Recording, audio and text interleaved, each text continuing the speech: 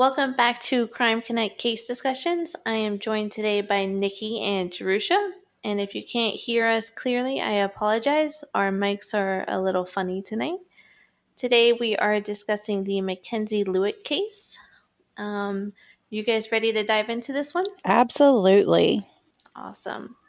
So if you aren't familiar with the Mackenzie Lewitt case, she is a University of Utah student. She went missing on Monday, June 17th. However, she was not reported missing for a whole 4 days later until June 20th. On Monday, June 17th, Mackenzie Lewitt flew in from California and landed at Salt Lake City International Airport. She arrived at 1:35 a.m. She took a Lyft at 2:42, and the Lyft drove her to Hatch Park, which was not far Right. away at all. At 2:59 a.m., she arrived at the park. And that is really all we knew for quite some time. We had no leads. We had no information. That's it. She got in this Lyft. She was dropped off at this park and then vanished. And I know a lot of the headlines and the speculation for days was that it had to be the Lyft driver. Right. Did you guys suspect the Lyft driver? I did not. No, not after. When I first heard about it, it was, it's got to be the Lyft driver, because here we are again in the situation. And then I read that he did pickups after that. He continued to do hires and whatnot. So I ruled him out for myself after that.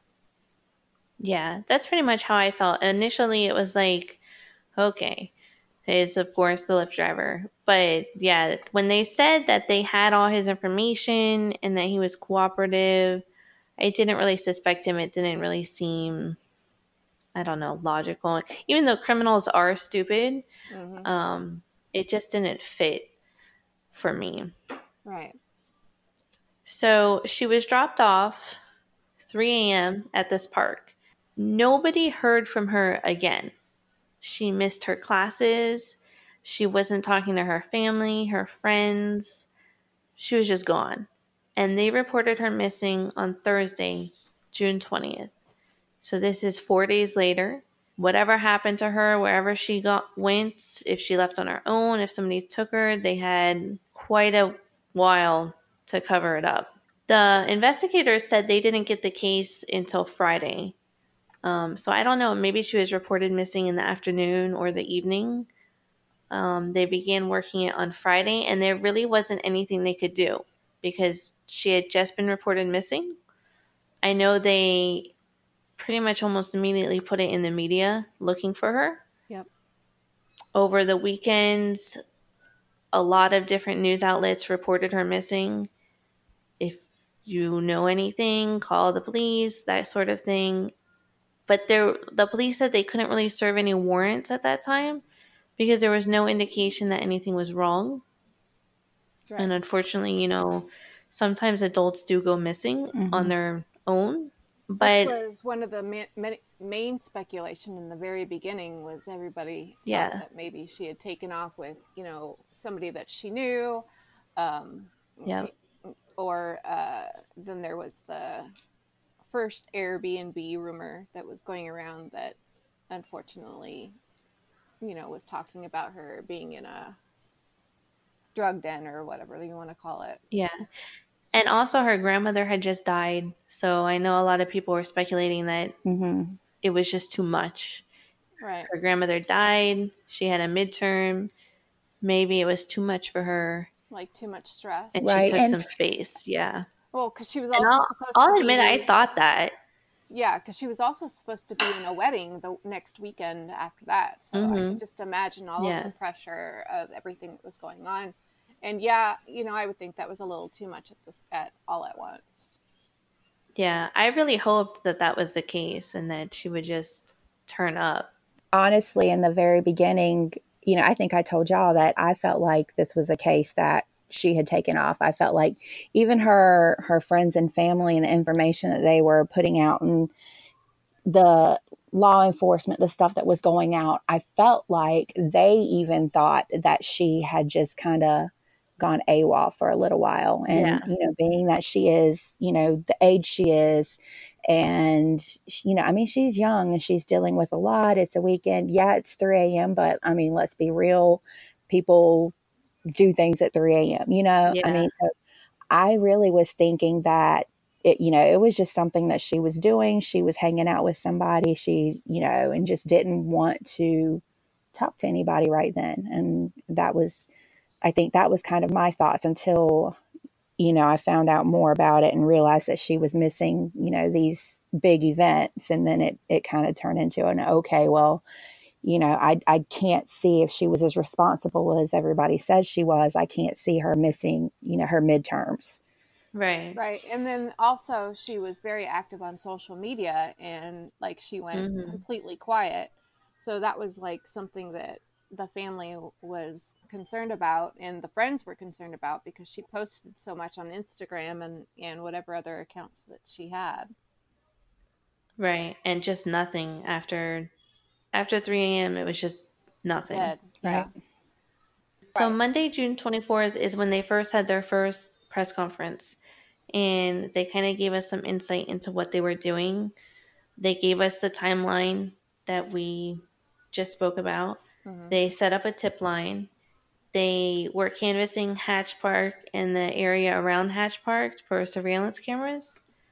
Now, they did tell us at some point that they had cameras from around Hatch Park, from the area. They didn't really say anything was on them, but they did say they had stuff there.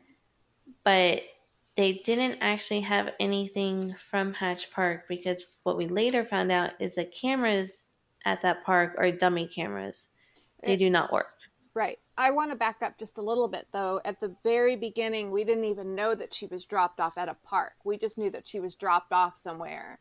And they all they said was that it was not a residence and it was not a business. Right. At that press conference, Monday's press conference, they did ask at the very end, they put out two statements. One, they were asking um, Mackenzie if she's listening, that it's okay if she wants time and space, it's okay to go away, but just to contact either Salt Lake City or wherever she's at, contact law enforcement to let them know she's okay. And then they also asked if anybody knew if she had any second Mm-hmm. phone or other social media accounts to Mm-hmm. let them know. Right. They didn't quite go into specifics about that, but we had already learned over the weekend about her social media accounts Mm-hmm. and this kind of lifestyle that she lived that most people are not used to. Right. Backtracking just a tiny bit, that weekend, while we didn't really have a lot of information, a lot of people started talking about her being into what's called the sugar lifestyle. She had spoken about being on a website called Seeking Arrangements, and she talked about being a sugar baby. Yep. It wasn't really a secret. I don't think she was keeping it a secret from her friends, because her friends told police and they told the media that she was seeing multiple She people. even And posted I that. believe that weekend she was staying at the Ritz Carlton.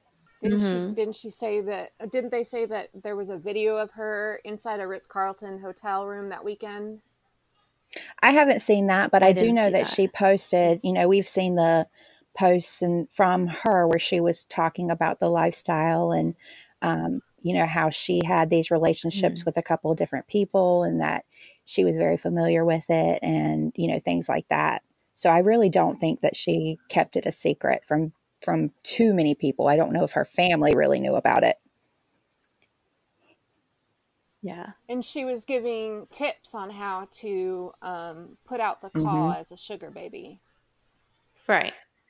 Now, people are very confused about the Mm-hmm. sugar lifestyle. Right. It's brought out a lot of different comments that aren't always correct. and a lot of people are learning a lot of things that they didn't know before. Yeah, me. I took some time. I've known about the sugar lifestyle from before this, just from documentaries and stuff online. I spent a lot of time reading, but I just wanted to refresh my memory before we did this. So I went in and read a ton about it. It is not prostitution, Right. it's not an escort. Exactly. It's a very different kind of arrangement, basically. A sugar baby and a sugar daddy, as they call them, will have an arrangement that they agree on. It's a long term arrangement, usually. And you usually have a set number of public and private meetings every month based on the kind of pay that the sugar baby wants, or is offered, because usually it's the sugar daddy offering the payment. They go out, they go to shows, they go to sports events, they'll go to dinner. Most of them that I saw do more public outings than private outings. So even if you're going out, you're not necessarily coming back to his place to have sex. Right. You may just say goodnight and go home. It's it's a very interesting arrangement because usually the sugar daddy just wants companionship. And when sex does happen within these arrangements, it's kind of like organic. It's because both of them want it. They've already gotten to know each other. It doesn't happen on the first meeting at all. And the sugar baby and the sugar daddy want to engage in it. I think it honestly sounds a lot like having a trophy wife without actually having to have the wife. Right. Exactly. And a lot of the sugar daddies say that that's exactly what they want. They don't want the baggage of a wife Right. who's going to want more. Right. Basically. Well, you don't have the responsibilities. You don't have, I mean, you have your own place. You go home at the end of the night. You don't have to worry about somebody asking you where you're going or what you're doing because that's a part of your arrangement already.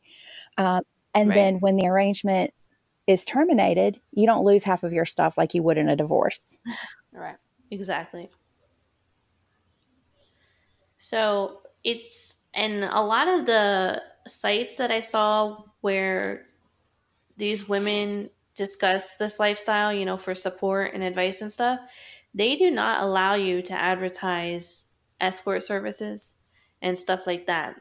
It's not that they judge them differently, it's just they do not want to be seen in that light. It's totally different. And I know some people are going to be like, relationship, sex, money, it's all the same. But things are different. There are gray areas, there are more complicated things in life. So we do not call her, I don't like the word prostitute in the first place. She's not a sex worker, an escort. Well, and none even of that. if, you know, she's a sugar baby or she's a sex worker or whatever, any life is going to have, you know, disadvantages that can lead to your death. I mean, an engineer, Yep.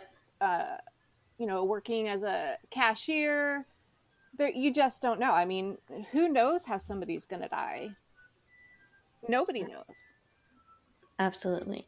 And everything, let me tell you, being a young woman, you're in danger of attracting somebody at any point. I could tell you, working in retail when I was younger, when I was 18, 19, 20, I used to get the creepiest men hitting on me just for doing my job. And I think I have told you guys this before. I had one call me every single morning when we opened, to the point where I couldn't even answer our phones anymore because he was just calling me and basically like stalking my voice. And at the time, I took the bus to and from work, and it was very scary. And I know women who are listening to this have had experiences like that too. we put ourselves at risk just going outside. I worked. And no matter what you're wearing, It's sad. you can go outside in sweatpants and a baggy t-shirt and you're still putting yourself at risk. I worked at a certain music apparel slash, rap store that a lot of people know about for over 10 years. Somebody came up to me once and said, I would love to take you to a cemetery and have a picnic. I had another person come in the store, buy a complete outfit that cost him over $300, leave the store and came back 10 minutes later, and he was fully dressed in the outfit that he purchased from me and came back and wanted my phone number. I was stalked on the phone. I was held in my store hostage by by a salesperson that worked for me. And the only reason I was able to leave the store was to tell him that I needed to use the restroom. And because he knew that we didn't have a bathroom in the store and he knew that I was pregnant, he let me leave. He didn't think anything about it. But as soon as I left, I called and got help right away. I had to, the security guard booth was to the right and the bathrooms were to the left. So I had to go left because I left somebody in the store with him. I had to go left. And so I had to call the mall security from a payphone outside. This is way back in the payphone days, and get security on the phone, and then I had to call the manager, and then we called the police, and then they took it from there. So it really doesn't matter where you work, what you do with your life. Yeah. There's people out there that just are completely batshit crazy, and they're going to put you in a situation because that's their issue, not yours. You have nothing to do with that. Yeah, absolutely. And I feel like if men or women, I mean, we take risks all the time. There are people who cliff dive, and there are people who do, extreme sports that risk their lives all the time. And they don't really get blamed a lot when things happen in the way that women do when they just go out. I feel like if women choose to engage in a lifestyle like a sugar lifestyle, first of all, I know these communities are always talking about being safe, know who you're going out with, know the risks. And I think women who do this and who are in these groups getting support for it, they know the risk out there and they choose to do it anyways. And I feel like that shouldn't be shamed at all. You know what I mean? And we all do different things. It is a form of a consenting relationship. You have the sugar baby and the sugar daddy, but they are both consenting to this relationship. It is not where, somebody is taking control over the other person. And actually, if I remember correctly, the sugar baby actually has more control of the relationship than the sugar daddy does. Yeah.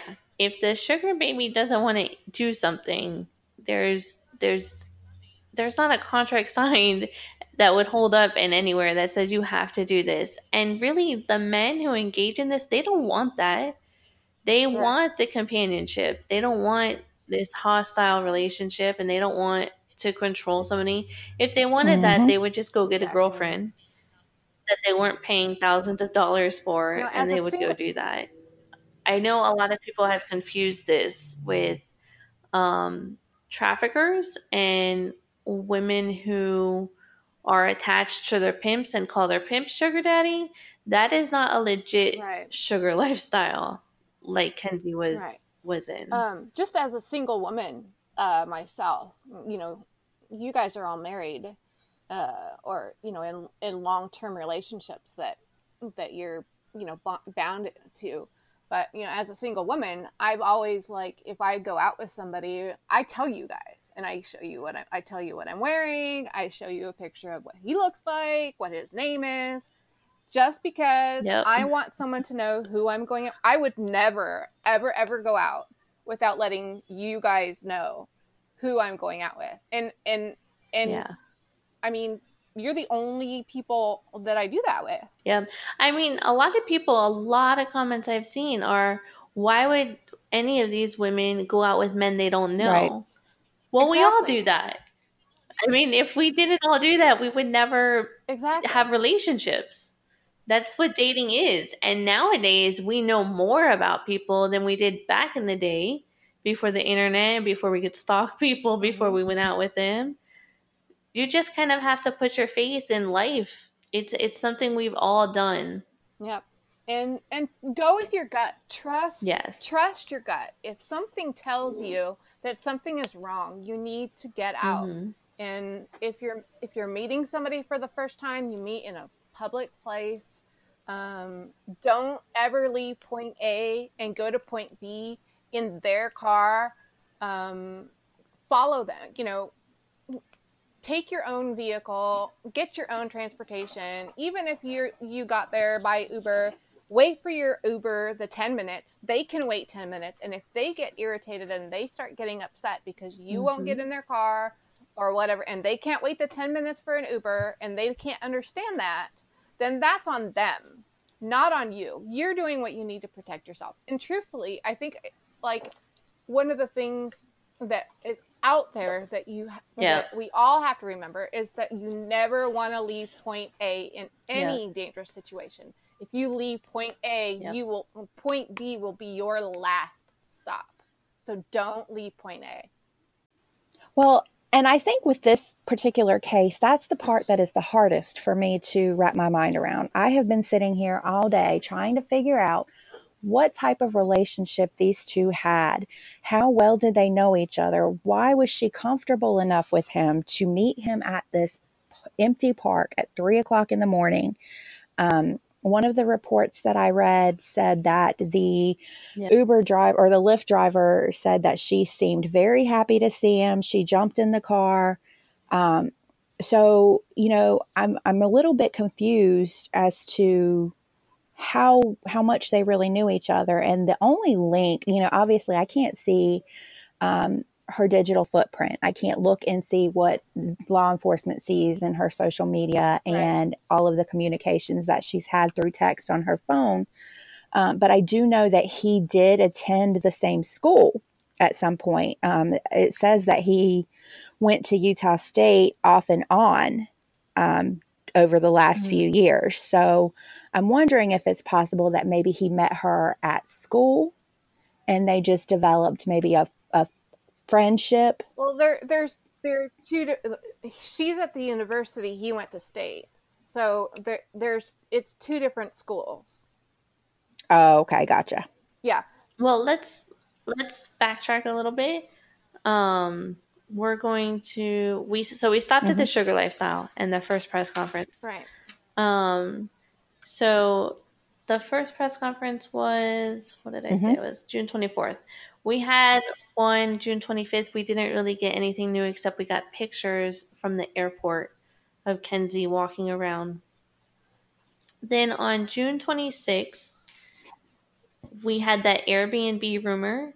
A lady said she was cleaning an Airbnb and she thought that Kenzie might have been one of the people inside, and there was blood inside the Airbnb and some drug paraphernalia.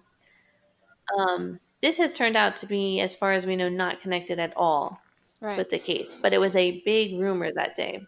And then, as we were discussing this rumor, we had some breaking news on all the media sites about a search warrant being executed at a house that also was an Airbnb. Right.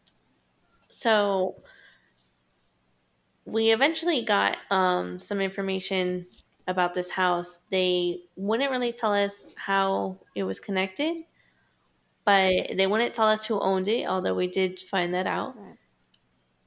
While the media was there in front of the house, we could see them digging holes in the backyard, taking evidence out in bags.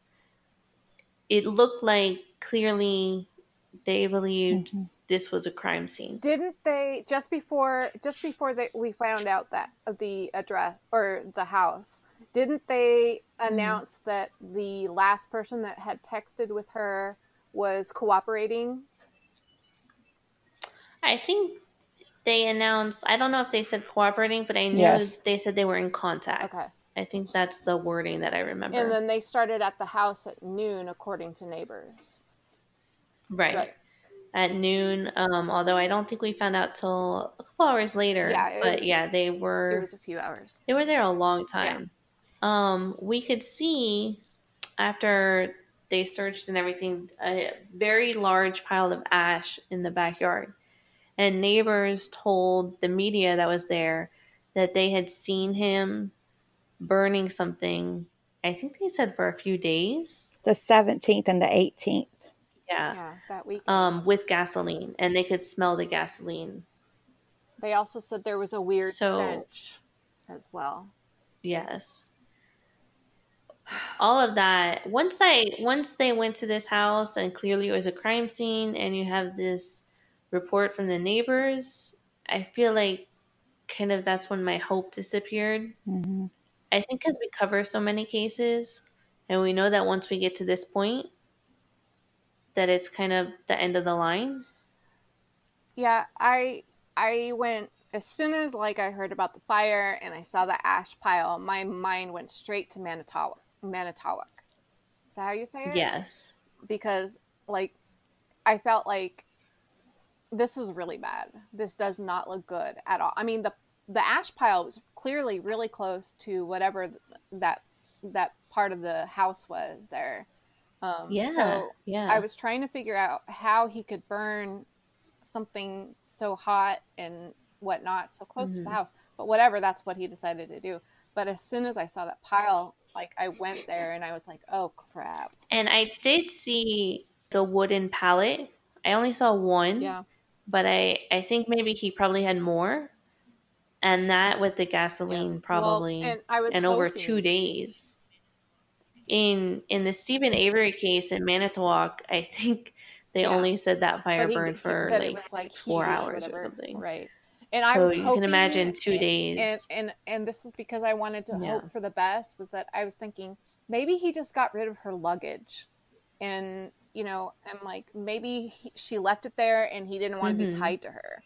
Who knows? And I was trying to rationalize that a little bit. Maybe that's what I thought too. Airbnb report was true, and she did leave with a garbage bag, and he was burning the luggage. I was just trying to rationalize it somehow. The houses are very close together. The Airbnb houses? Yeah, with his neighbors. Oh yeah. No, right. So he's very close to his neighbors to be burning a body.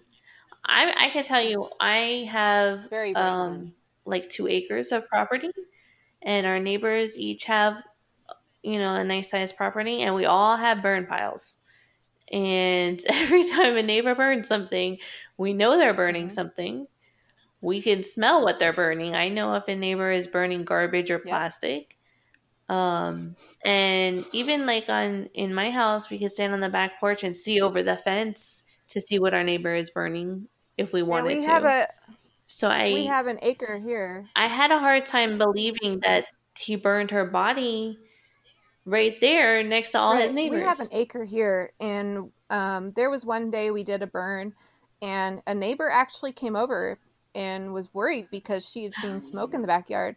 But it's not that uncommon for us to be doing that. But it was just one of those things. I mean, neighbors are still paying attention is pretty much how I see it. Yeah. You know that saying, if you see something, say something? Mm-hmm. If you smell something, just call it in.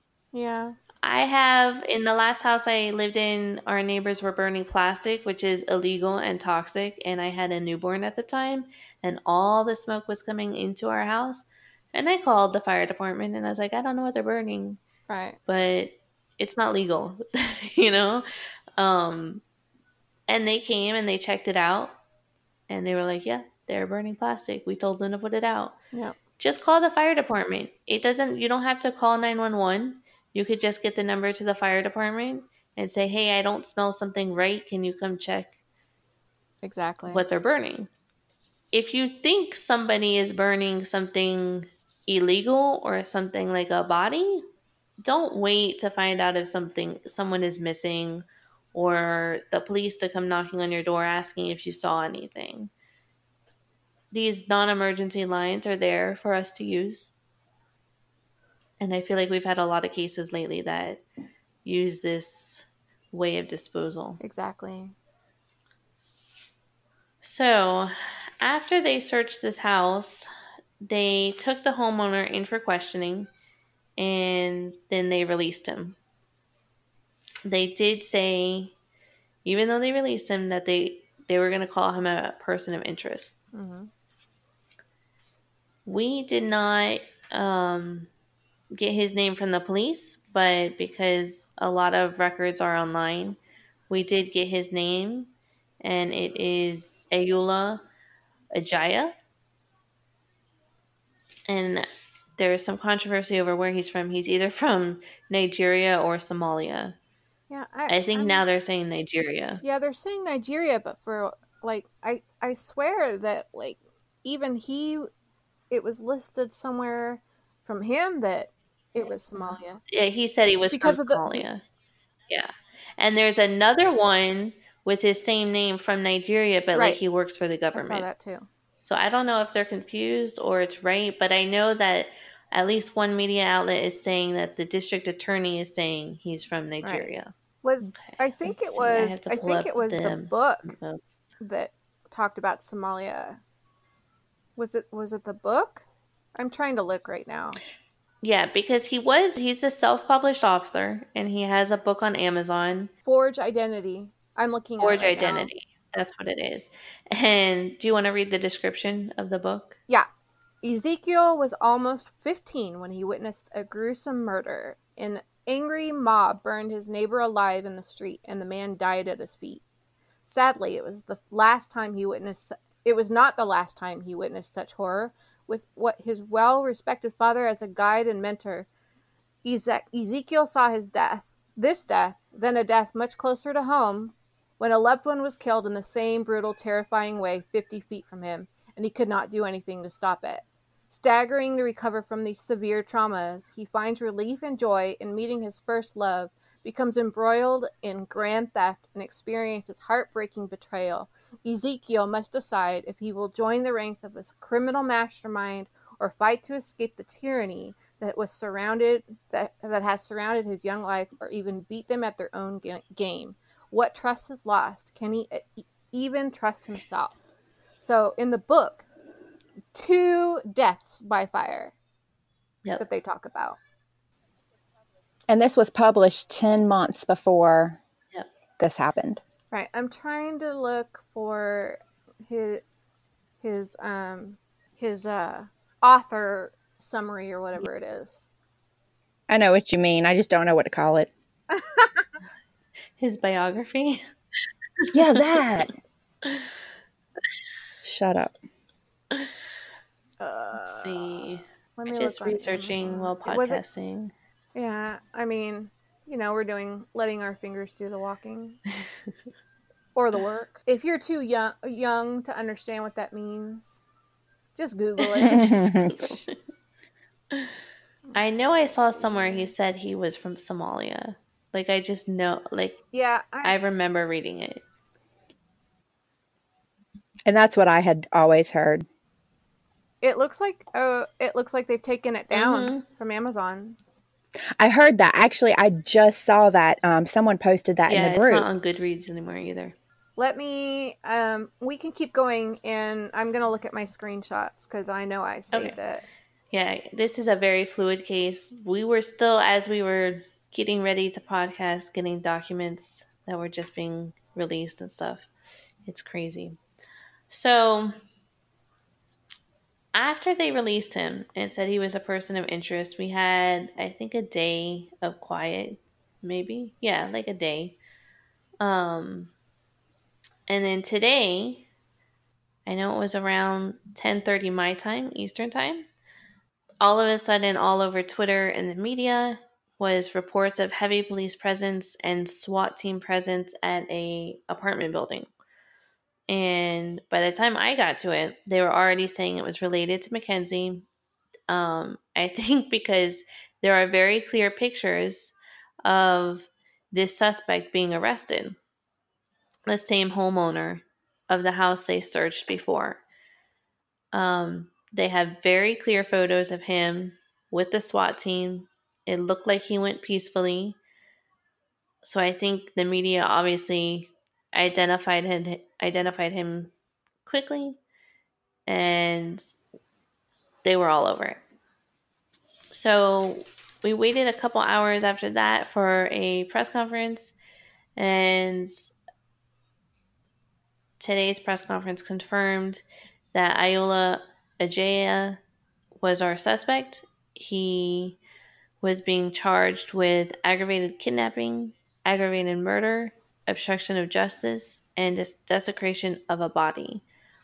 Mm-hmm. The police chief said, unfortunately, they did find evidence that Mackenzie was deceased. They got some DNA evidence that matched her at the house.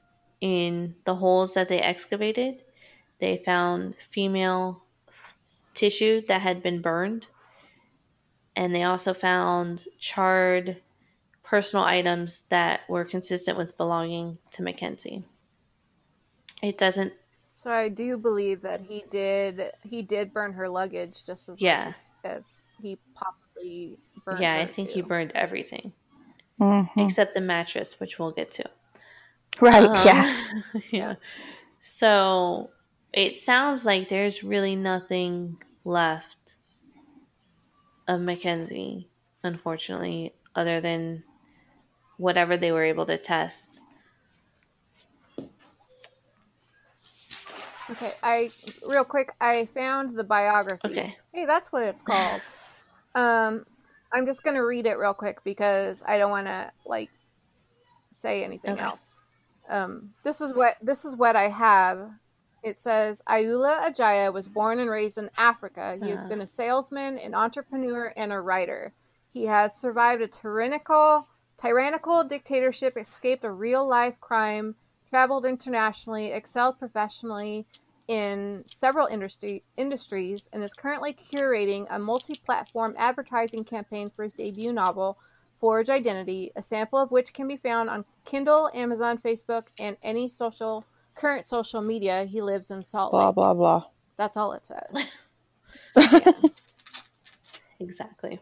I forgot to. He left out his military training and his modeling career. It sounds like. Yeah. Yeah, I'm surprised though because he seemed really into. He's so proud of that he'd modeling. want to, talk about the bodybuilding. Yeah, he doesn't look like that now. I can tell you that. That's probably why he keeps talking about it. The good old days. And that's probably the picture that she saw. Oh, yeah, I'm sure. So what we have is a suspect arrested now. We have DNA evidence. The phone records indicate that she was texting him on the 16th, the day before she went missing. And we believe he may have been the last person she texted after she told her mom that her plane had landed. Well, I'm assuming that she would either have called him or texted him to let him know that she had arrived. And I believe that I'm assuming that he chose where they were going to meet instead of him picking her up at the airport. For whatever reason, he probably talked her into that. Or maybe she decided that she was going to leave the airport on her own and meet him so that he didn't know where she was coming from. So I don't know. I have two theories about that. Number one, we know that he lived in the apartments next to Hatch Park at some point and was evicted. So my first theory is that they knew each other when he lived there. And she decided to meet him and was like, I'll meet you at the park. Then we'll go to your apartment right there. Well, see, sorry, I wasn't trying to interrupt, but I mean, his house was 5 miles from the park. Right. Yeah. but it was a lot closer to the airport. If you look at our map, which we have in the group, Mm-hmm. his house is almost right next to the airport. Right. So it just makes no She sense to has to me. go like north, I think, to the park. So that's why I'm thinking either she thought he still lived at the apartments, and so she went there. That means that she had to have known him for a while because he'd owned that house for it says a Yes. year. Yeah, that's what I'm saying. I Mm-hmm. think that's a possibility. But the other thing I think is more likely is that they didn't know each other because he had, according to the Yeah. police, he had a picture of her profile picture on his phone, I believe. I think he knew that the park was, Mm-hmm. dark, cameras didn't work, that kind Yeah. of thing, Mm-hmm. because he lived right there at one point, and he decided to meet her there because it was probably a lot easier than, her meeting him at his house and all her cell phone information linking her location to his house. You know what I mean? Right. And it was definitely in the opposite Mm-hmm. direction of her home. So she was definitely going to meet him uh, prior to being picked up from the Uber driver because she had to give an address to the Uber driver before she even got in the Uber car or in the car. So I think it's likely that he told her in text to meet there, knowing that as soon as she got in the car, her cell phone stopped Mm-hmm. working, according to police. Something happened as soon as she got in the car. They had no idea where she went after that. Do you think maybe he pulled a gun as soon as she got in the car? Or knocked her out. Yeah, something. And I don't think, and you guys could give your opinions on this, I don't think this has anything to do with her sugar lifestyle. I don't think this was a sugar daddy who was pretending to be somebody else. I don't think that it was a sugar daddy advertising himself as a sugar daddy, because I don't sugar babies are not going to go meet their sugar daddy the first time at 3 a.m. in a park. That's not how Yeah. that lifestyle works at all. They will meet in public in the daytime or in the evening at a restaurant, something like that. This screams to me more like possibly a Tinder hookup or some sort of Yeah. thing like that. Not at all shaming, because this is a normal thing in this day and age. But I think that's more of what it sounds like. Yeah, I think that one of the reasons that we see or the Uber or the Lyft driver, sorry, I keep saying Uber, but it was a Lyft. I think the reason that the Lyft driver said that she looked happy and that she knew the person was because that's part of kind of like um, she did know him because and it's part of like how she has to react Mm. in order to maybe play the part of a sugar baby if that was the situation with him. Who knows? Is he how old is he? 30 something? Ooh, I don't know. I don't remember. Or, she had just been talking to him for a couple of days while she was out of town, waiting to hook up with this That's true. guy. Maybe she felt a connection and she was excited to finally be back in town. And when she saw him, she was excited. It could just be as simple as Mm-hmm. that, an everyday hookup. Yeah. Um, I just found something that Kristen just posted about the book. Uh huh. Wasn't there He's wasn't there 31. somebody related to this case? He's 31. Woohoo! Go Nikki! Yeah. So I mean, he's 10 years. He's almost 10 years old. He was almost 10 years older than her. Wow. Wasn't there somebody in this case related with the name Anderson? I don't know. I don't know of that name. You're better with names than me.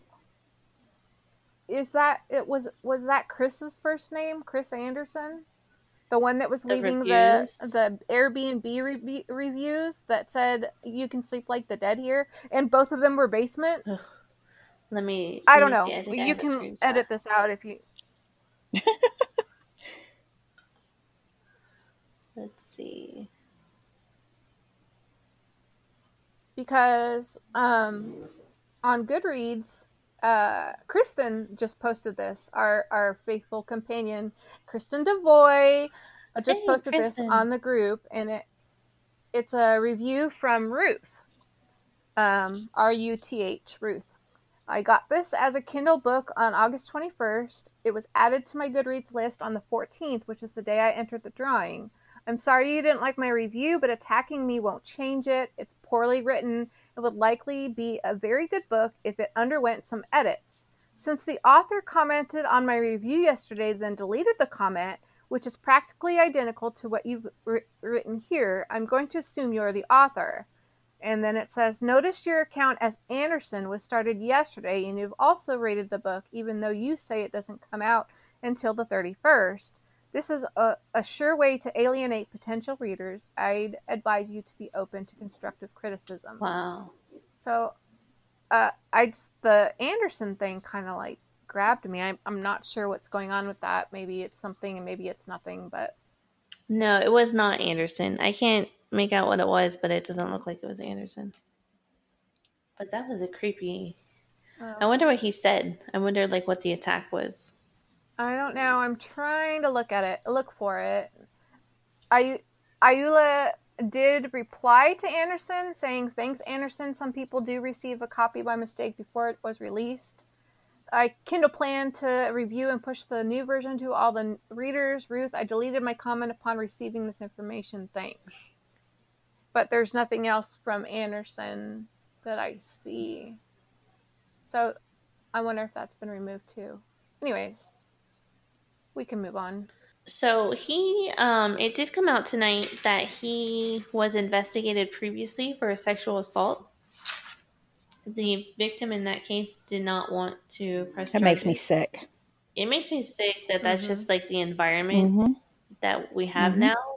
You know, we report all the time about judges giving convicted sex offenders these lenient sentences or no sentence at all, or allowing them to plea down their sentence or their charges, so that you have a rapist pleading down to, simple assault or some bullshit like that. I watched it happen just the other day. I told you guys this, and it pissed me off, and I wished I'd follow him out there. I don't know what I would have said to him, but I was No. upset. And I was like, gripping my hand so hard that like my fingernails were in the palms, but I sat there and I was rocking and I was listening to this guy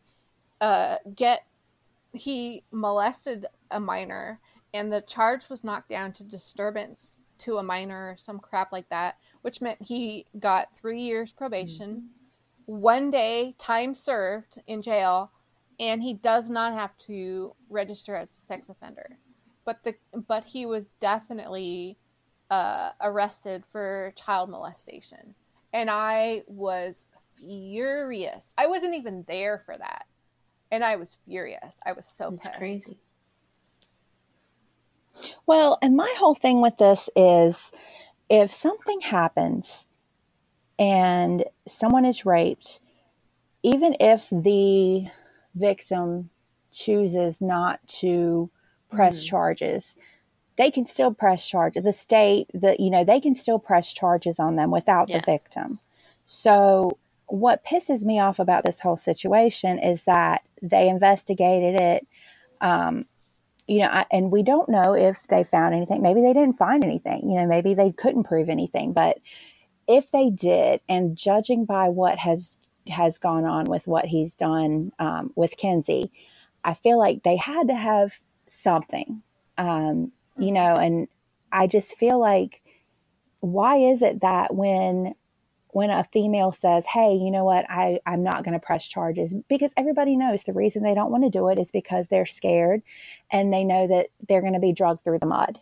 I mean, plain and simple, that's the way this world works. When you accuse somebody of rape, then it comes back to that whole, well, what were you doing that night? How many people have you slept with? Things like that. So I feel like when things like this happen, if the victim does decide at some point, hey, you know what, I don't want to pursue this anymore, I feel like they should, look into that a little further and see why do you not want to proceed? And then they should at least try to do something with these people, because look at what's happened now. He was, investigated. She didn't press charges. And then here we are 5 years later and he's killed somebody. And quite honestly, do I believe that this is the first person that he's done something to? No. Yeah. So I think it's because like sexual assault is so personal to people.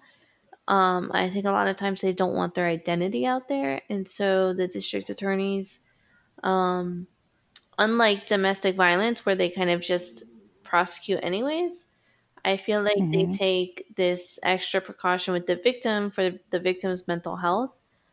But I think really until society changes, these judges change, all these people blaming the victim changes, it's going to keep happening. Women are just not going to want to report because, especially now, once their case hits the news, it's it's a mess. You have every single stranger that sees it judging you. Right. Well, and it's not, and that's only a part of it. The other part is the fact that, if somebody who has been victimized goes and actually has the rape kit Mm-hmm. performed, that's Mm-hmm. traumatizing. And then to find out that you have to help keep pay for storage or whatever for the Mm-hmm. rape kit, and then the rape kit isn't tested because they're Yep. backlogged so far. And and then we hear about cases finally coming out, and most of the time the perpetrator is in prison or has served time for other Yep. sexual assaults. I think we talk about this all the time. Yeah. Us admins, we're always talking about this, and we looked it up when the Hanya Aguilar case was going on. In Mm-hmm. North Carolina, there's something like 14,000 untested rape kits. Yep. 14,000 women who were raped chose to have the rape kit done and submitted, not just stored, but submitted to be investigated. And those women are probably still waiting for justice because their kits have not been tested. And that's the whole situation that happened in the Hanya Aguilar case, too. He would have been behind bars had they tested that rape kit and found that he was a perpetrator in another rape. Mm-hmm. So, coming forward, reporting an assault is like a crapshoot.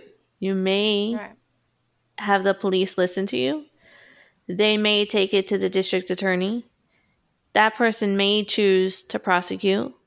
The jury or judge may choose justice for you. The judge may choose a good sentence or may not. It's a crapshoot. Right. I do want to say something from the Crime Connect team to all of our listeners. Um, if you have ever said, "Why didn't you report it?" shame on you. If you have ever heard, "Why didn't you report it?" we are sorry, we love you, and we are on your side. Absolutely. We fight this every day Yep. and it gets tiring.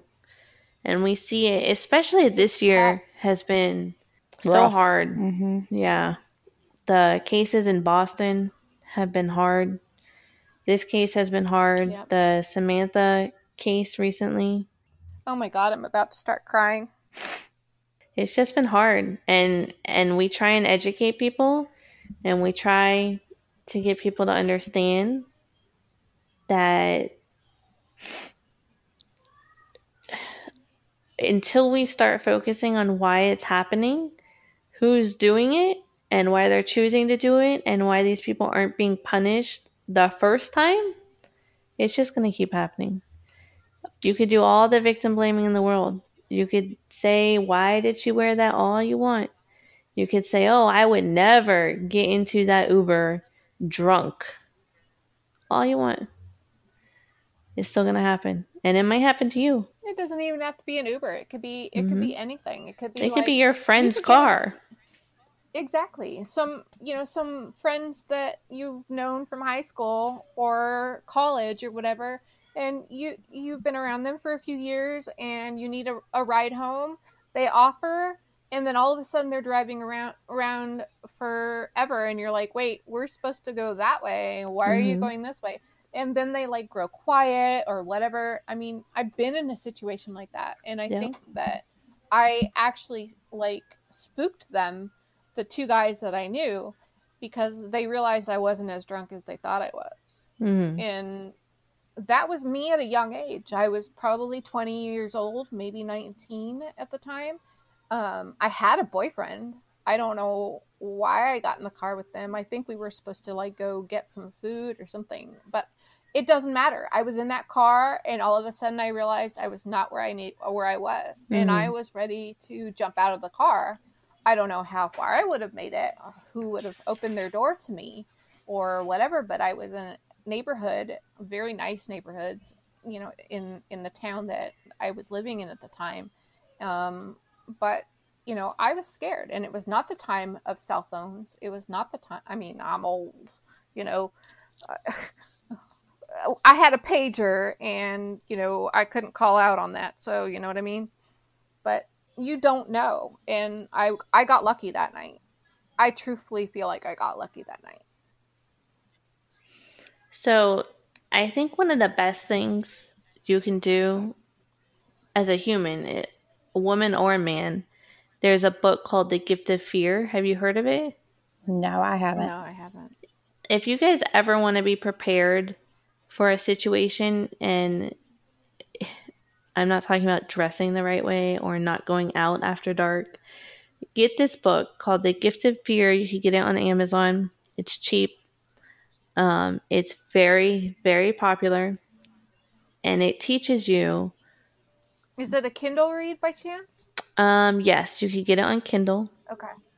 You could get it on Audible and Amazon.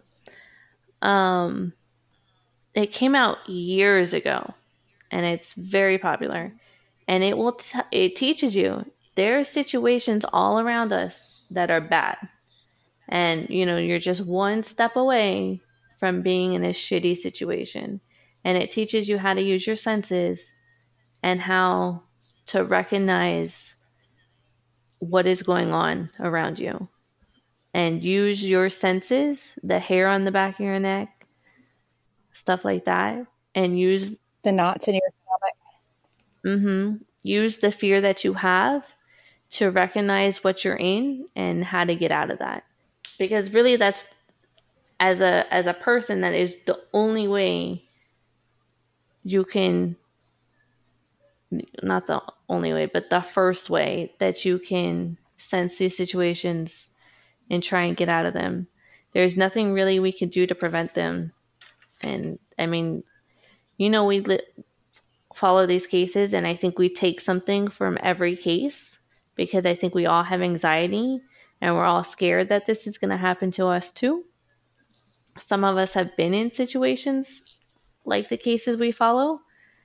And I think so we take little bits and pieces of, okay, now I know what to do with an Uber. And now I know what to do getting out of the airport. Now I know what to do when jogging, that kind of thing. Right. But trust your senses. Live your life, but trust your senses.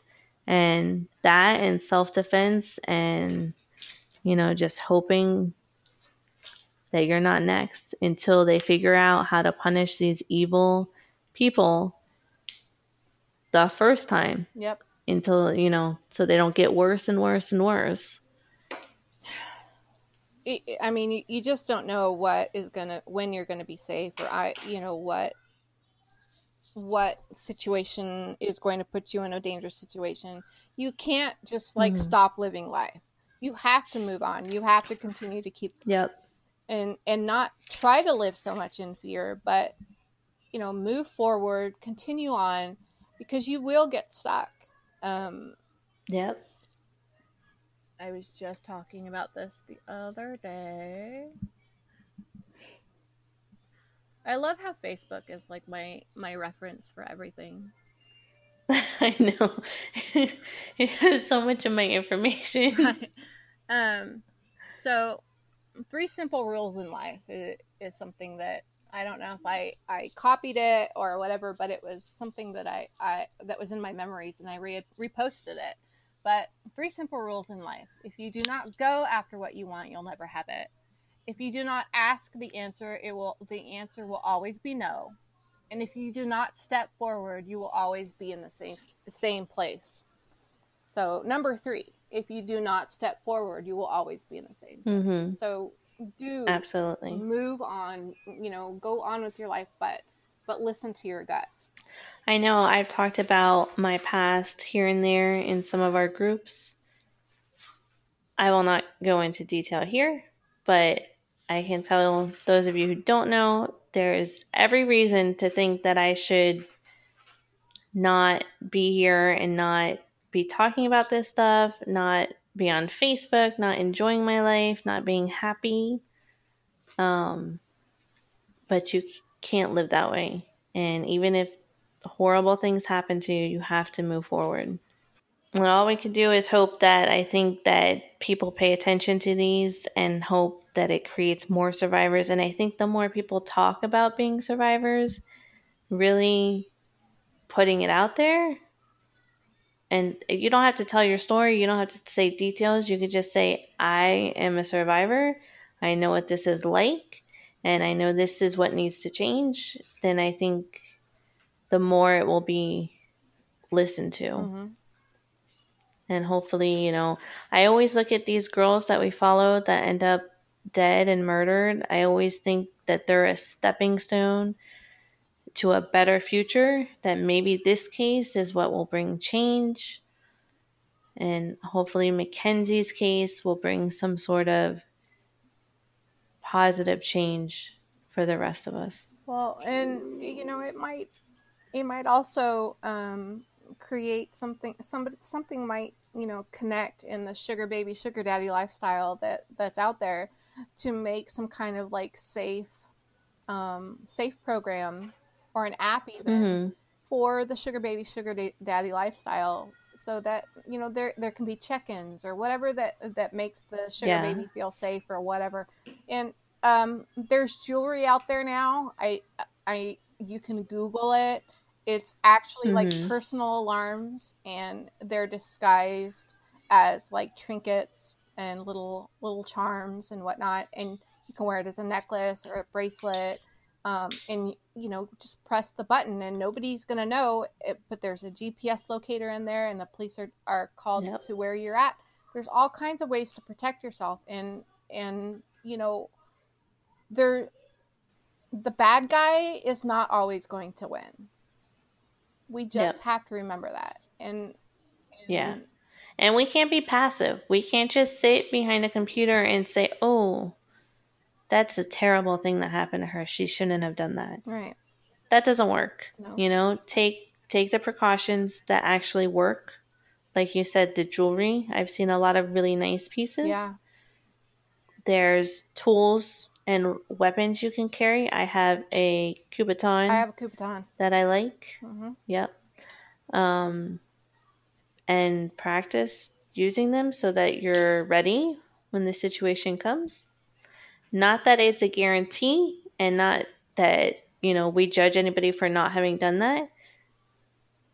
But let's turn the tables. Let's not let these assholes get away with it. Well, and I hope that we find out more over the next couple of days. I know that we have a lot of people in the groups that are wanting to know, how they met, why she was comfortable, how she died. Mm-hmm. I know that was a question that was asked. And right now, all we have is speculation, especially when it comes to how she met him. I mean, we have no earthly idea how she died at this point. None. Mm-hmm. They've given us nothing to go on in that regard. How she met him, we may have some theories based on, her lifestyle, based on things that have been said about him, or things that are assumed about him. So, hopefully over the next few days as this unfolds, I know that they've said that they have a lot right now that they're keeping to themselves, which they should, until they have a case that's strong enough that they can really make sure that they, get him locked down. But I'm hoping, and I'm thinking that we will probably have more of those answers over the next few days, or the coming weeks, that we'll be able to share. One thing that we didn't talk about is the gentleman that was interviewed yesterday. He was approached by Ayoola Ajayi to create the torture secret chamber room in the basement where his Airbnb was. And and as it was going along, the text started to get more and more like, I want, a fingerprint lock. I want, hooks, at this level. I want soundproofing. And, the guy ended up not taking the job, but that doesn't mean that somebody else didn't take the job. Or he did it himself. Right. But if I recall correctly, the Airbnb was actually blocked off for the next 6 weeks. I haven't seen anything about that. But, one of the things about this little torture room that he was trying to build, I have to admit that when I was reading this, this statement from the construction man, the first thing that popped into my head was 50 Shades of Grey. So, in a circumstance like this, this guy got creeped out by it and said no, but how many people, because there are legitimate people who enjoy doing things like this. So, there are people that live lifestyles like this and that enjoy this, and that, to them, this is perfectly normal. Yeah. So, was it the fact that, I guess, if this contractor just got freaked out by him, who's to say, like you said, that another contractor wouldn't, or that somebody, anywhere could have things like this built, just based on the fact, now that ever since that book came out, a lot more of information has come out about, those type of relationships. And, I don't think as many people think it's abnormal. Very common. Add the secret room to what the second house cleaner said about that she had gone to that house and there was cameras in every room, and that he was offering her whiskey and following her around, and she decided to leave. He had cameras in his Airbnb. Yeah, that's creepy. Mm-hmm. He had cameras in his whole house. So I'm hoping for the prosecution's sake, not because I want to see it, not because I want to know anything about it. I'm hoping that he actually recorded whatever happened with Mackenzie, so that, it's like... Yeah, and then we'll have some real answers. Right, like it's concrete, like it's right there, though, so that, like... Speaking of evidence, at some point they were looking, we did find that he gave away a mattress at his house, and the box spring. Just tonight, the police have announced they're no longer looking for that mattress. So they said that they found both. I saw in an article that they said that they have found both. I saw... Let's not forget the fact that they were also listed on two different sites. The mattress was listed on Facebook Marketplace, and the box spring was placed on Let It Go. Yeah. So he was definitely trying to keep these two pieces separated, and not together in any way, and make it so that they would not be together if they were found. If one was found, then the other one wouldn't be found.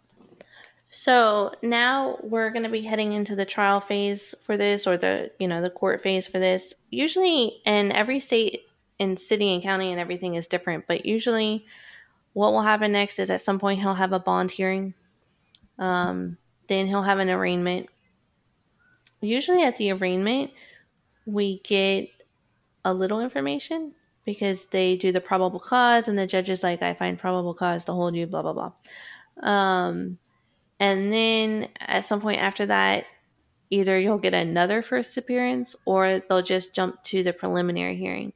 You really want to look out for that preliminary hearing, and we'll obviously let everybody in the group know when it is, when we know, because that's usually when they give not all of the details, but so much detail, because that's when the judge will decide if it's good enough to go to trial. So we're going to have, obviously we'll have a court calendar. So when we know dates, you'll know dates. And we'll be following this until the end. And Crystal's very good at keeping us up to date, like in time, when it comes to all hearings and all court threads. I mean, she's faster than anybody I've ever seen. It's like, yeah, it's like she's got like 8 monitors up and like, you know, all these keyboards, but it's just one woman and she's just amazing. So Crystal is definitely one to follow. If she's gonna do something, she's gonna do it. And that's one of the things that's like one of my favorite things about Crime Connect. Yeah, if you guys are at work during a hearing and you're gonna miss it and you can't watch it live, just get in our group, whatever thread that I'm on, and I will have live updates. As long as I can get them, then I share them immediately. And usually a judge will decide if the media can tweet inside the courtroom. And usually that's really helpful. So, hey guys, I was looking through some stuff just a minute ago, and it actually goes back to the room that he was trying to build, and he was saying that he wanted the hooks there to be wine racks. Something that jumped out at me while I was reading this was that, you know, he told them that he wanted it soundproof for music. But he said that he was adamant in telling him that money wasn't an object and that he needed to get it done now. The reason he wanted it done so fast was his girlfriend was coming. It said that he didn't tell me her name, what she looked like, anything like that. He just said that his girlfriend was coming into town and needed to get it done before she got there because she was a Mormon girl. He did say she was a white girl and she didn't know he drank, so he wanted to hide his alcohol from her. So with that being said, it does sound like he was really building this room specifically for her. So he had if it was for her, then they definitely had to have known each other at least online. Enough to know that she was, or that her family was with the Latter-day Saints. Yep. Yeah. Well, and he also recently got a divorce. Yes. Right? I think it ended in January of this year. And we don't know much about her yet. And I'm not sure whether we will or not. But I mean, obviously he went into full mode, whatever he was doing. If he was doing this in April, then he had probably had been doing it for a while. So, I mean, clearly there is a lot more to discover in this case. There's a lot more to discover in this case. I think we're just at the very tip of the iceberg, and it's not going to be pleasant. It's going to be one of those things where it's going to be a punch in the gut every time we get an update. But the more that they get and they learn, the easier it's going to be to put this guy away. Yeah. And that's the most important part. That is above all, the only thing that we want right now is justice for Kinsey, because that's what she deserves. And nobody, not anybody, is nobody is safe, and nobody deserves to die. We just want to live our lives. That's it. Yep. Amen. All right, I think that's all we've got on this case. Yeah, I think we're pretty much at there's really not that much to. So if you stumbled upon this podcast and you have no idea what we're talking about, really, especially when we're talking about our group, we do run a series of case groups. If you're interested in this case, you can find it. It's Mackenzie Lueck disappearance and case discussion by Crime Connect. All of our groups are labeled by Crime Connect. It's very important that you join legit groups. There are some groups out there that are more interested in false information and drama. And then there are some groups out there that really do care about the case. Just pay attention to what you join and how things run in those groups. We have, Google Google the administrators, because sometimes you could find some interesting information. And Google the names of the groups, because we've actually seen just today a group that was in the news because they were spreading false information. Yeah, there were two. There were two doing that, and I think one was doing it on purpose. I missed that. Yeah. I missed that. You guys are going to have to tell me about that. I will tell you. And also, we have been in the media as well, thankfully for better reasons, just because we cover some of the bigger stories out there in a nice way. Right. And we're not trying to say we're better than anybody. We're just trying to say that we try to keep to the facts. We don't allow the rumors. We want some kind of like source to go with whatever. We don't like the I heard or this person said. We want, media links. We want LE sources, or law enforcement sources. And we don't want confused people in our group. If people are confused, we want to be able to correct them or give them the right answer. So a lot of times we make sure people are posting the source or we're asking for a source. Once we have the source, then we hand it out as many times as we need to make sure everybody in our group is on the same page. And we work really hard to make sure that people are respectful. We make sure that everybody, tries to, we try to make it a safe place for people to discuss these cases and share their opinions and ask their questions without being attacked or jumped on or, being called names because they've made a statement that somebody doesn't agree with. So join any Facebook groups you want. Just Crystal's the bomb. Just know that Crime Connect is going to be where things are a little bit more on the factual side. There's not so much goofing off. I mean, every now and then the admins have a little fun in there and we allow the members to jump in and have a little fun in there. But for the most part, we're very serious and we want to make sure that, things are done a certain way and whatnot. But join whatever groups that you want to do, because there's sometimes you'll find something out in a group that we don't have, and that's fine. It's information. Join multiple groups. So, but, Crime Connect, hey, that's where I want to be. That's why I admin, because I admire Crystal. And we are a team of 4 and 5. It depends on, whether or not, Kathy's in or out. But, what the group is, yeah. But we talk together every day. We have known each other for over a year and a half now. We are so close. We are bonded. We are like best friends, and we try our best. And it's almost like we know each other so well that no matter what happens in the group, we don't even have to talk about it in chat. We already know, like, we can like pretty much. I can comment, Crystal can comment, and Nikki can comment. We can all post at the same time, and we practically say the same thing, and we didn't discuss it in chat. So, anyway. Yeah. It helps to be on the same page. So we have the group on this case, Mackenzie Lewick. We have the Crime Connect page on Facebook. You can get a lot of updates there. And we have the Crime Connect, the Vault group. All of these groups you can find on the Crime Connect page if you're confused about everything we're saying. So we hope you join us in the discussions. If you have any questions, feel free to ask us. And we will see you for our next podcast. So glad we're back to podcasts. I'm so glad that Crystal is back up and healthy again, Back to so that we normal. can do this back to normal.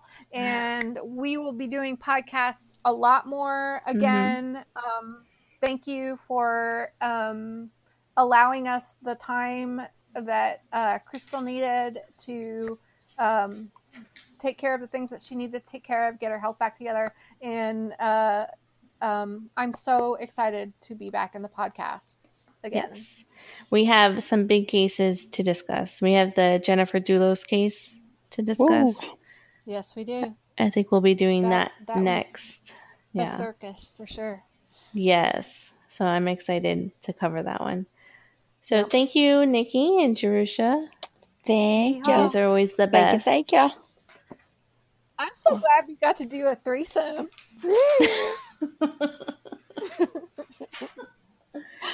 All right, guys. We will see you next time. All right, later. Peace out, y'all.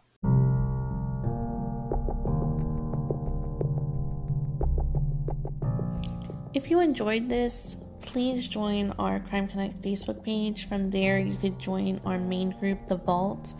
And we have so many different case-specific groups. They're all listed on the Crime Connect page. I would love for you to join us and follow us.